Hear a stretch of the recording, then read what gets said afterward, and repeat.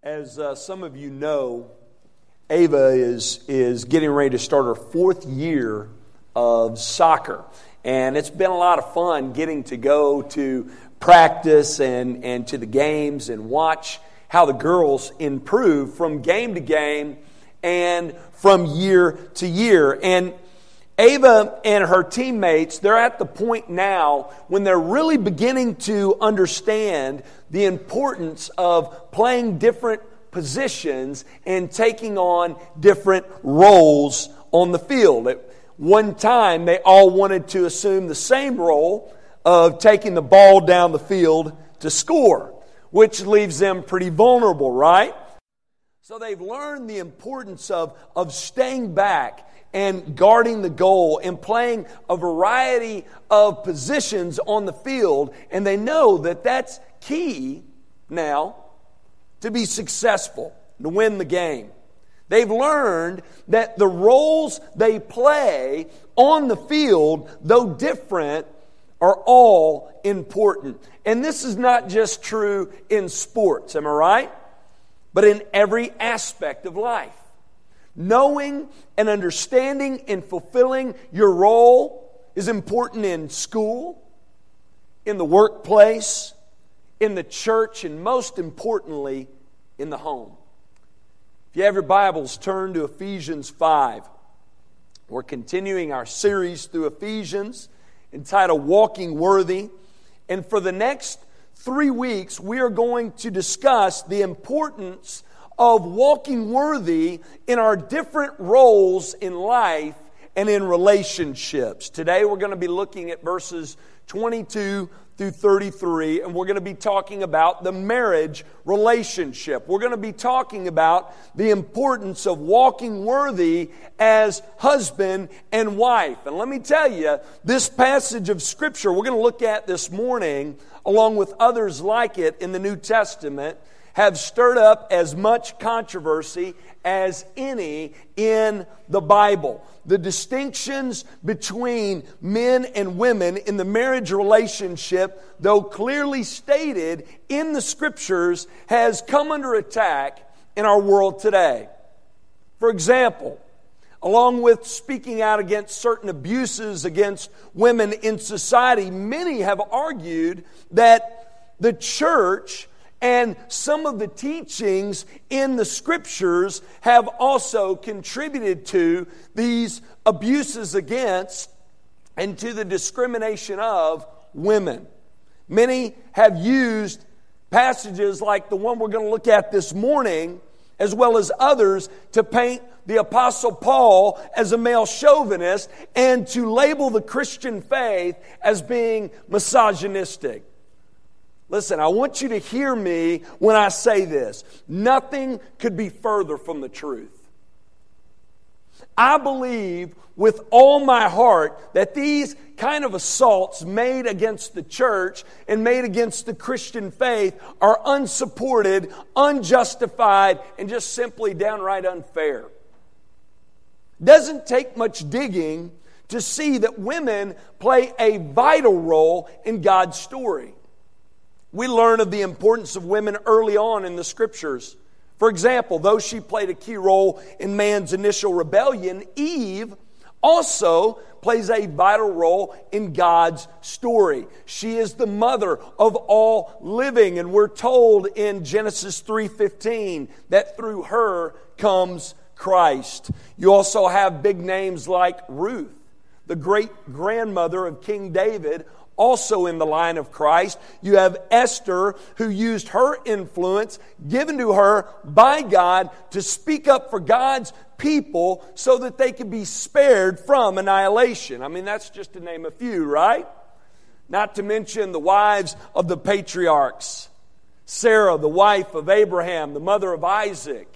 And Rebekah, the mother of Jacob. And Leah, the mother of Judah, in the line of Jesus. And Rachel, the mother of Joseph, who was used by God to save God's people from famine. And you also have Deborah, who was a key figure in the book of Judges. And remember Rahab. She plays a key role in Israel's entrance into the promised land. And women also play a key role in the New Testament, do they not? You have Mary, the mother of Jesus, Mary Magdalene, who was with Christ and followed Christ throughout his earthly ministry, was there at his crucifixion and became one of the first witnesses of his resurrection.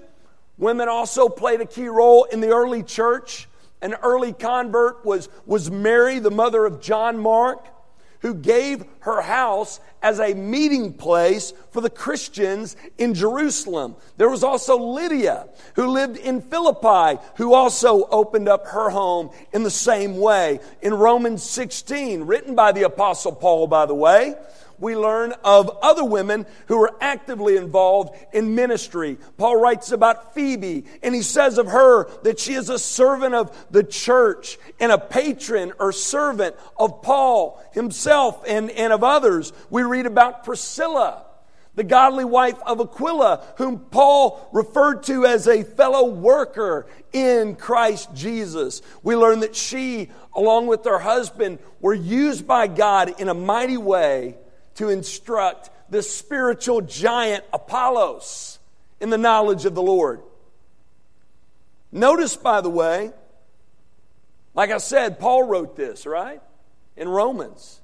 Isn't that interesting? I mean, Paul went out of his way to praise and affirm these women. He also says in 1 Corinthians 11:7 that the woman is man's glory. And in Galatians 3:28 he says, there is no male and female, for you are all one in Christ Jesus. Now, Paul's not saying here that we're to be gender neutral, right? And that there are not different roles between men and women. But he's making the point that men and women are one in a spiritual sense. He's saying there is spiritual equality among men and women. That's from the mouth of Paul. Sure doesn't sound like a male chauvinist to me. Does he to you? And the scriptures sound anything but misogynistic. Truth is, get this, Christianity has said more and has done more to affirm the equality of women spiritually and personally and in ability than any other system of belief. Scripture is clear. Men and women are equal in person. They are equal in terms of their essence, in terms of their personality, in terms of their thinking, in terms of their ability. It is simply their responsibilities, their roles that are different. Heard it said in this way: men and women are equal in person, but different in responsibility. That's right. Scripture affirms that. Scripture is clear that there are two major roles, two major responsibilities between men and women in the marriage relationship that distinguish the two. One is headship given to the husband, and the other is the position of submission given to the wife. Some of you hear that and you say, okay, here it comes. I knew Graham was going to go here. I knew he's going to tell us that the Bible teaches that men are better than women and that the two are not equal and that the husband is the boss and the wife is to just cower before her husband and do whatever he commands. Listen, if you hear me say that, you're not hearing me, okay? When God talks about authority and submission in His Word, get this, it has nothing to do with equality and inequality. You know that to be true, right? How many of y'all have ever worked for a boss? Or how many of you still do? How many of you are a boss now? Yeah. Does that boss have authority over you? Or did he have? Sure. But does that boss in any way have more worth or value than you do as a person? Absolutely not. Parents, do you have authority over your kids? Some of you are like, not really. Well, you should. So come next week and bring your kids, okay? I'm going to do you a favor, all right? Preach to your kids a little bit. But you should. But just because you have authority over them, Is your life any more precious to God than theirs is? Of course not. The difference between you and them is the roles that each of you has. And the same is true for husbands and for wives. Scripture clearly teaches this, that husbands and wives, though equal in person, are different in responsibility. And it's so very important that we as believers know this and affirm this. Scripture is clear on this, okay? In our text for this morning, Paul is going to discuss the importance of husbands and wives knowing and embracing these distinct roles. But before we get into it, there are two things I want you to keep in mind. Number one, remember, I'm just the mailman, right? You know, I like to remind you that on occasion. I don't write the messages, I just deliver the mail, all right? So if you have an issue, you got to take it up with Paul sometime on the other side of eternity, okay? I don't write the messages, just deliver the mail.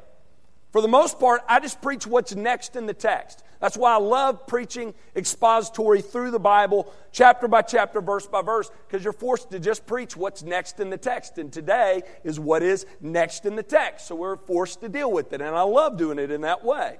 Secondly, I want you to hear Paul out.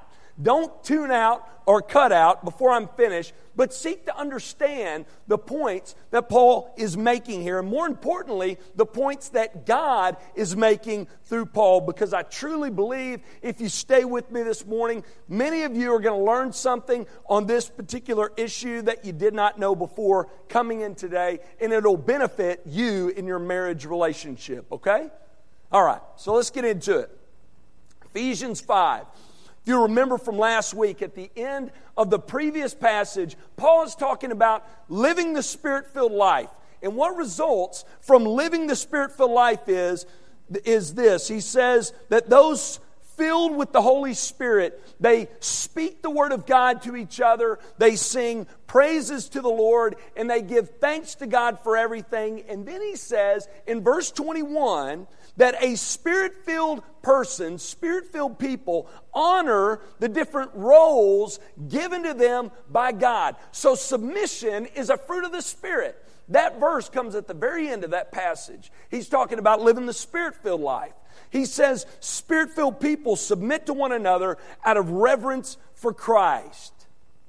Says Spirit-filled people know what their roles are in society and in relationships, and they honor these roles. He says they know who is in authority over them, and they submit to those in authority out of reverence for Christ. And in the following verses, Paul goes on to give 3 examples where authority is seen and where submission is to occur. The first is in the marriage relationship. Husbands and wives, Ephesians 5, 22 through 33. The second is in the parental relationship between parents and children in Ephesians 6, chapter 6, verses 1 through 4. And third, it's seen in the work relationship between masters and slaves, Ephesians 6, 5 through 9. And if you want to know what I have to say about that, you'll have to come in a few weeks, okay? We're going to preach through that. And again, for today, we're going to just look at the marriage relationship. And we're going to start with the wives because that's where Paul begins. And here's what Paul says. He says this, wives, submit to your husbands. Look at Ephesians 5:22. Wives, submit to your own husbands as to the Lord. Stop there for a minute. Notice in verse 21 and in verse 22, Paul brings up submission. And when he brings up submission, he mentions Christ. He says in verse 21, submit out of reverence for Christ. And here he says, wives, submit to your own husbands as to the Lord. So notice here, right off the bat, though submission is a bad word in our society, it is a godly word in Scripture. It's a fruit of the Spirit. It's to be done by those who are devoted to Christ. Paul says Spirit-filled people are submissive people. They're not stubborn. They're not proud. They're not self-willed. They do not live by their own agendas, but they are humble and selfless. And Scripture is clear. That's how we're to live, believers. That's how we're to be. Though God has given us authority, He has also placed us under authority. And we are to submit to those in authority over us. And we see this all throughout the Scripture, right? We talked last week, we see it in God Himself. Do you know that? We see authority and submission in the Godhead, in the Trinity. The Son is sent by the Father, and He's guided by the Spirit during His earthly ministry. And we also see that after Christ accomplishes our salvation, the Spirit of God comes and He directs people toward Christ. And He applies the finished work of Christ to those trusting in Him for salvation. And we also see that the Father exalts the Son to the highest position in existence and gives Him the name that is above all names. Submission is a divine quality. Isn't that amazing? We learn that submission is what we're called to do as well. Guys, we're told in 1 Corinthians 11:3, he says, I want you to understand, Paul says this, the head of every man is Christ. Christ is our head. And then he goes on to say, the head of the wife is her husband, and the head of Christ is God. We're also going to learn, kids, next week, that you're to submit to the authority of your parents. We're also to be submissive to governing authorities, aren't we? We don't like that, but it's true.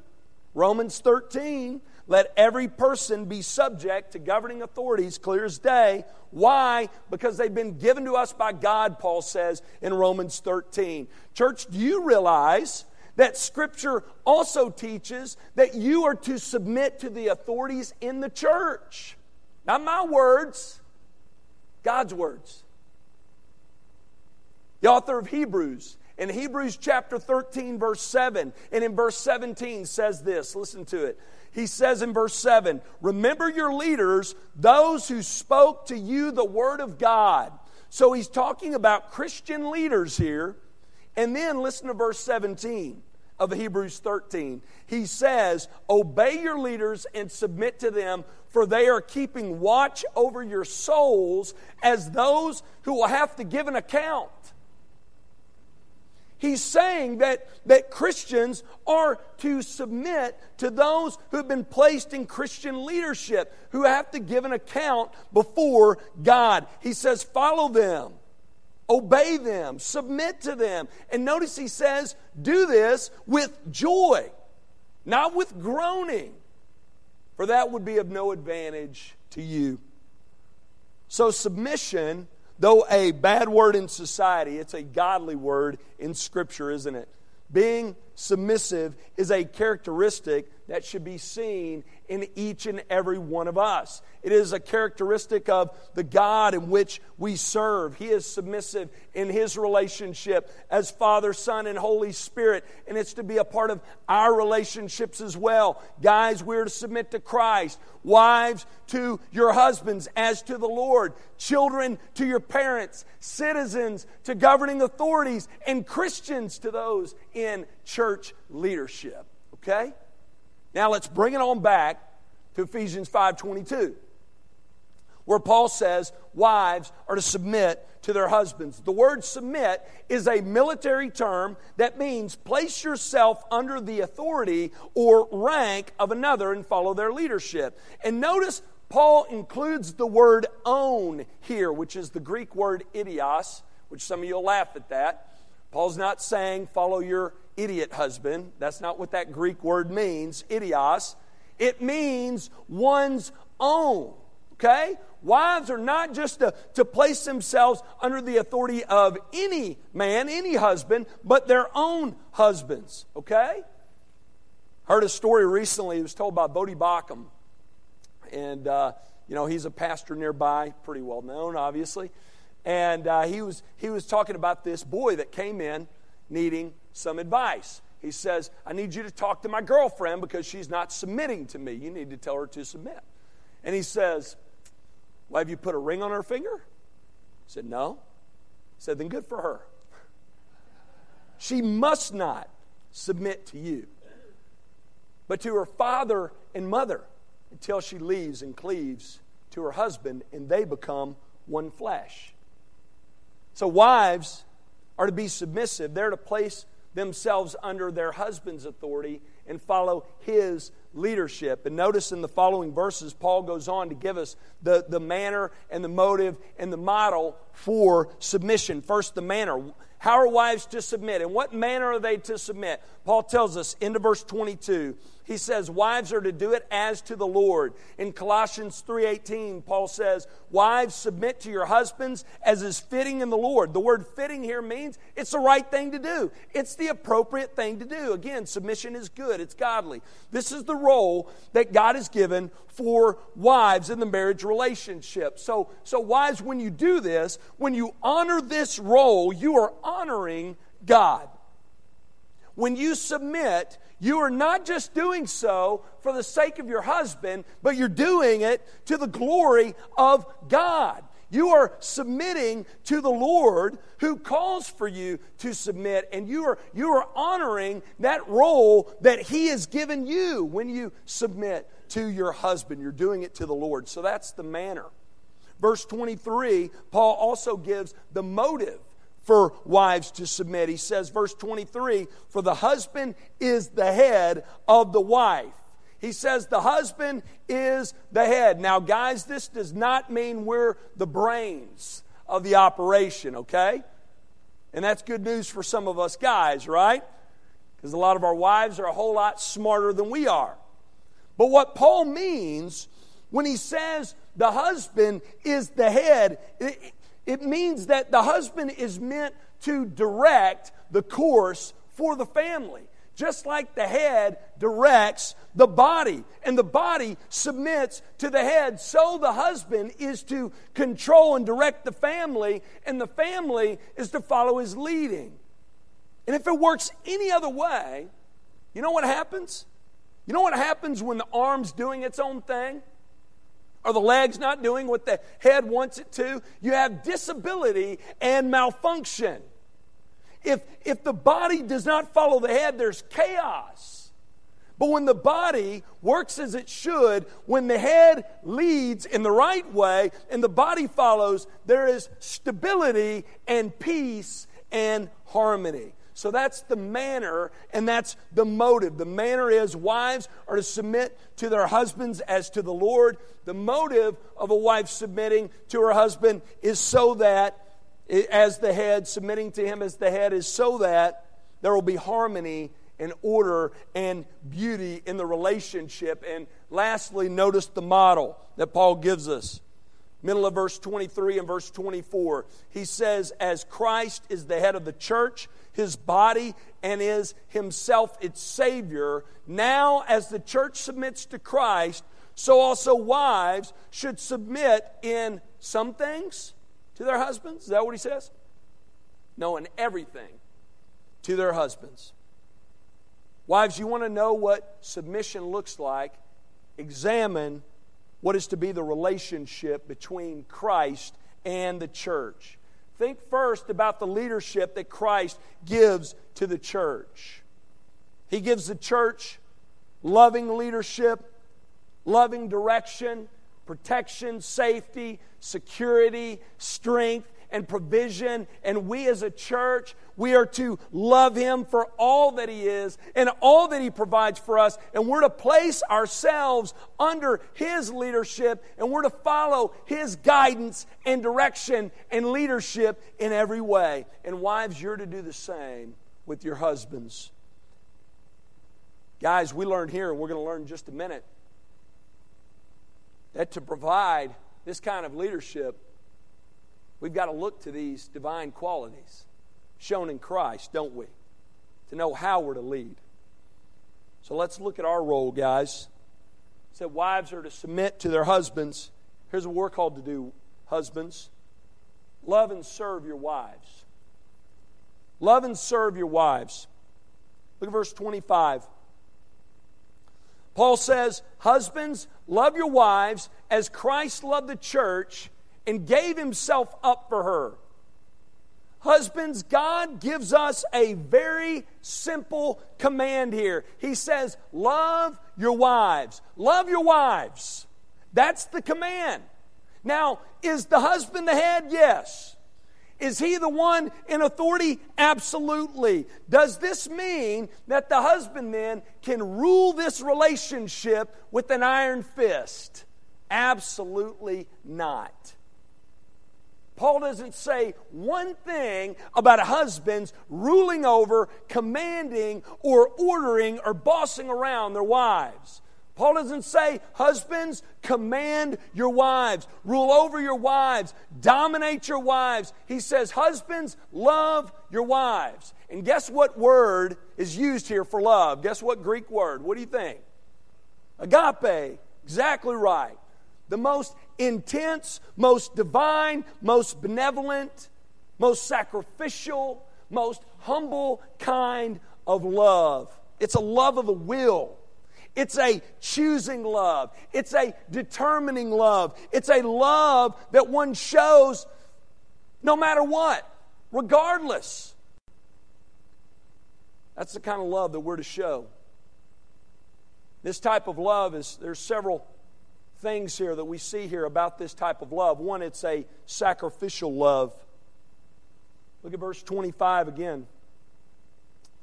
Husbands, love your wives as Christ loved the church and gave himself up for her. Husbands, this is the kind of love we're to show toward our wives, the kind of love that Christ showed us. Paul says, Spirit-filled husbands love their wives not for what she can do for him, but for what he can do for her. He says, guys, you're to give of your lives for your wife. You're to give of yourself to provide for her and shelter her and care for her. You are to invest in her. You are to love her as Christ has loved you. You're to give of yourself as Christ has given of himself for you. Paul says you're to love with a sacrificial love. You're also to love with a purifying love. Look at verses 26 and 27. This is key right here, guys. That he might sanctify her, having cleansed her by the washing of water with the word, so that he might present the church to himself in splendor, without spot or wrinkle or any such thing, that she might be holy and without blemish. The reason Christ gave himself up for his bride, for his church, is to make her more holy, to make her more godly. He did it to sanctify her so that she would be like him, so that she would be holy and without blemish. Guys, are you loving your wives in this way?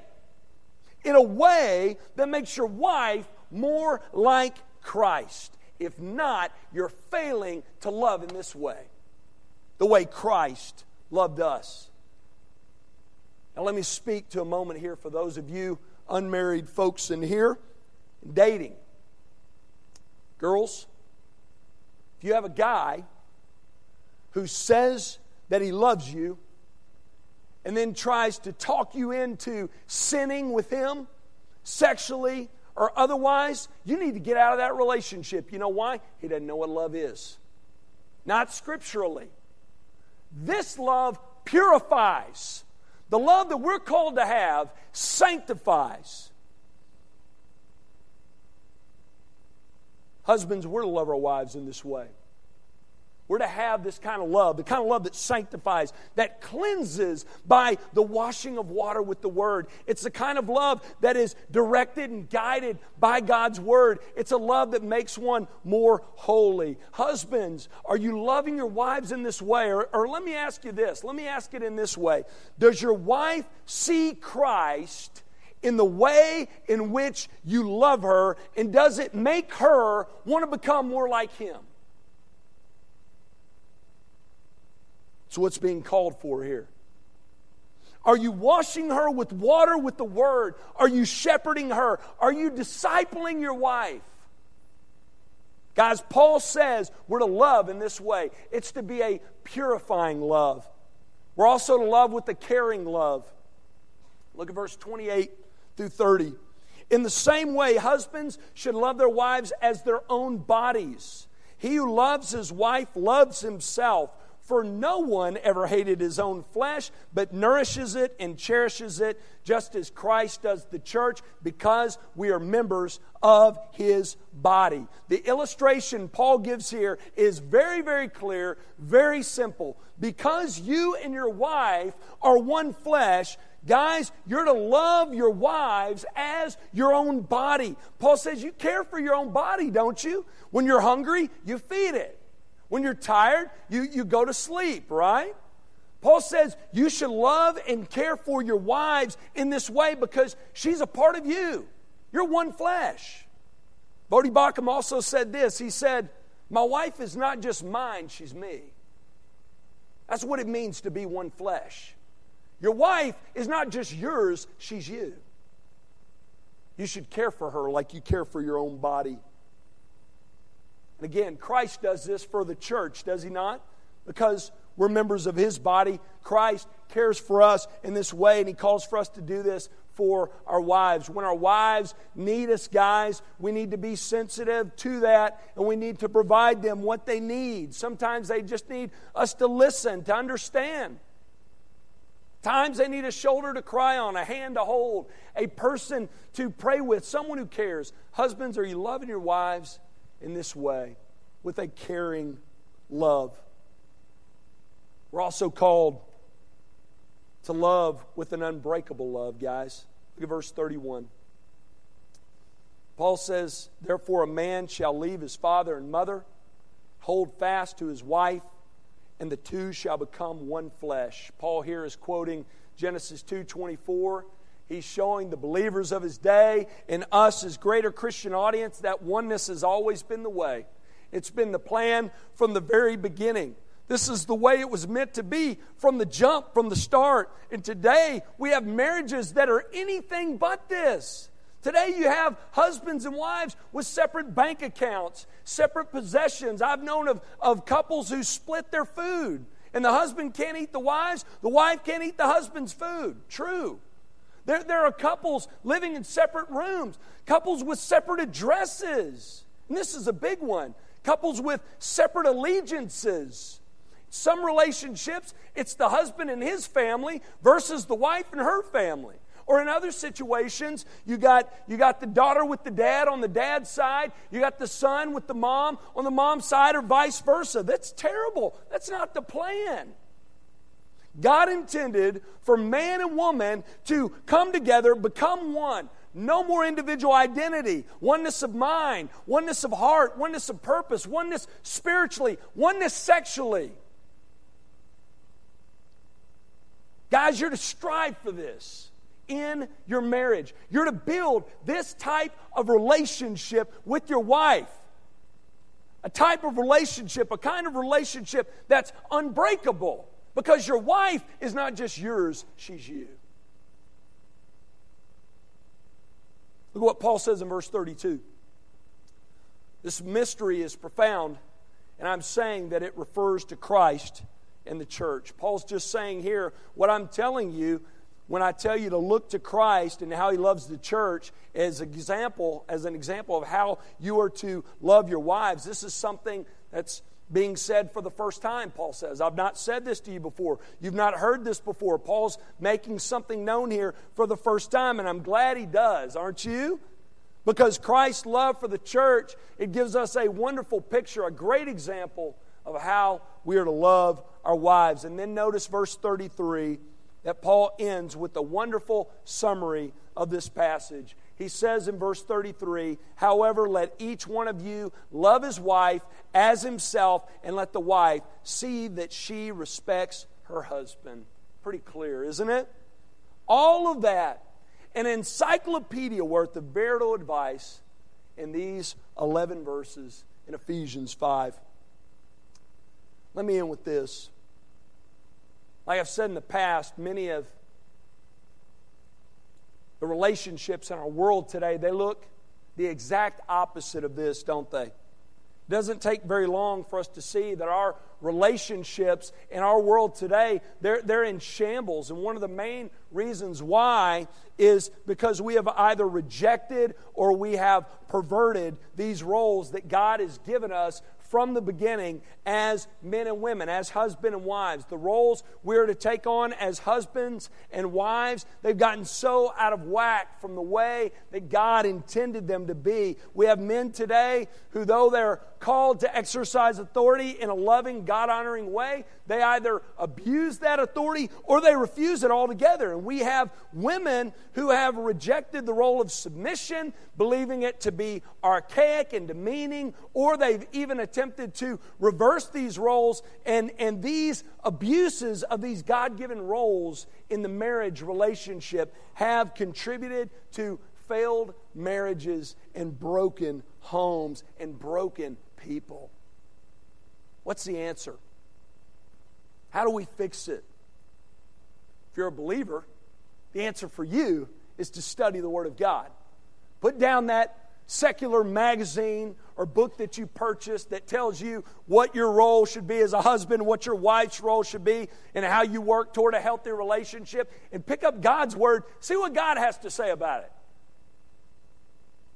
Then pray that God, by His grace, through the power of His Spirit, would help you see your relationship from a biblical perspective and ask Him to redirect you and help you embrace your role, the proper role, the biblical role. And if you're here this morning and you're a non-believer wondering how to fix this issue, maybe you came here this morning, your marriage is in shambles and you're desperate for answers. My answer for you is this: you need Jesus.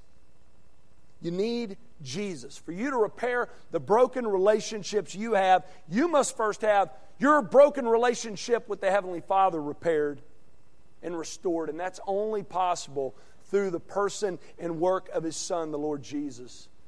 If you're here this morning, and this is you, if your relationship with your husband and wife is in shambles and you don't know where to turn, I invite you to first and foremost turn away from your sin. Turn toward the Savior. Turn your life over to Him. Trust in Him for your salvation. Seek first to be right with your Creator. That's a wonderful start. Then look to Him for guidance in your relationships. Let's pray.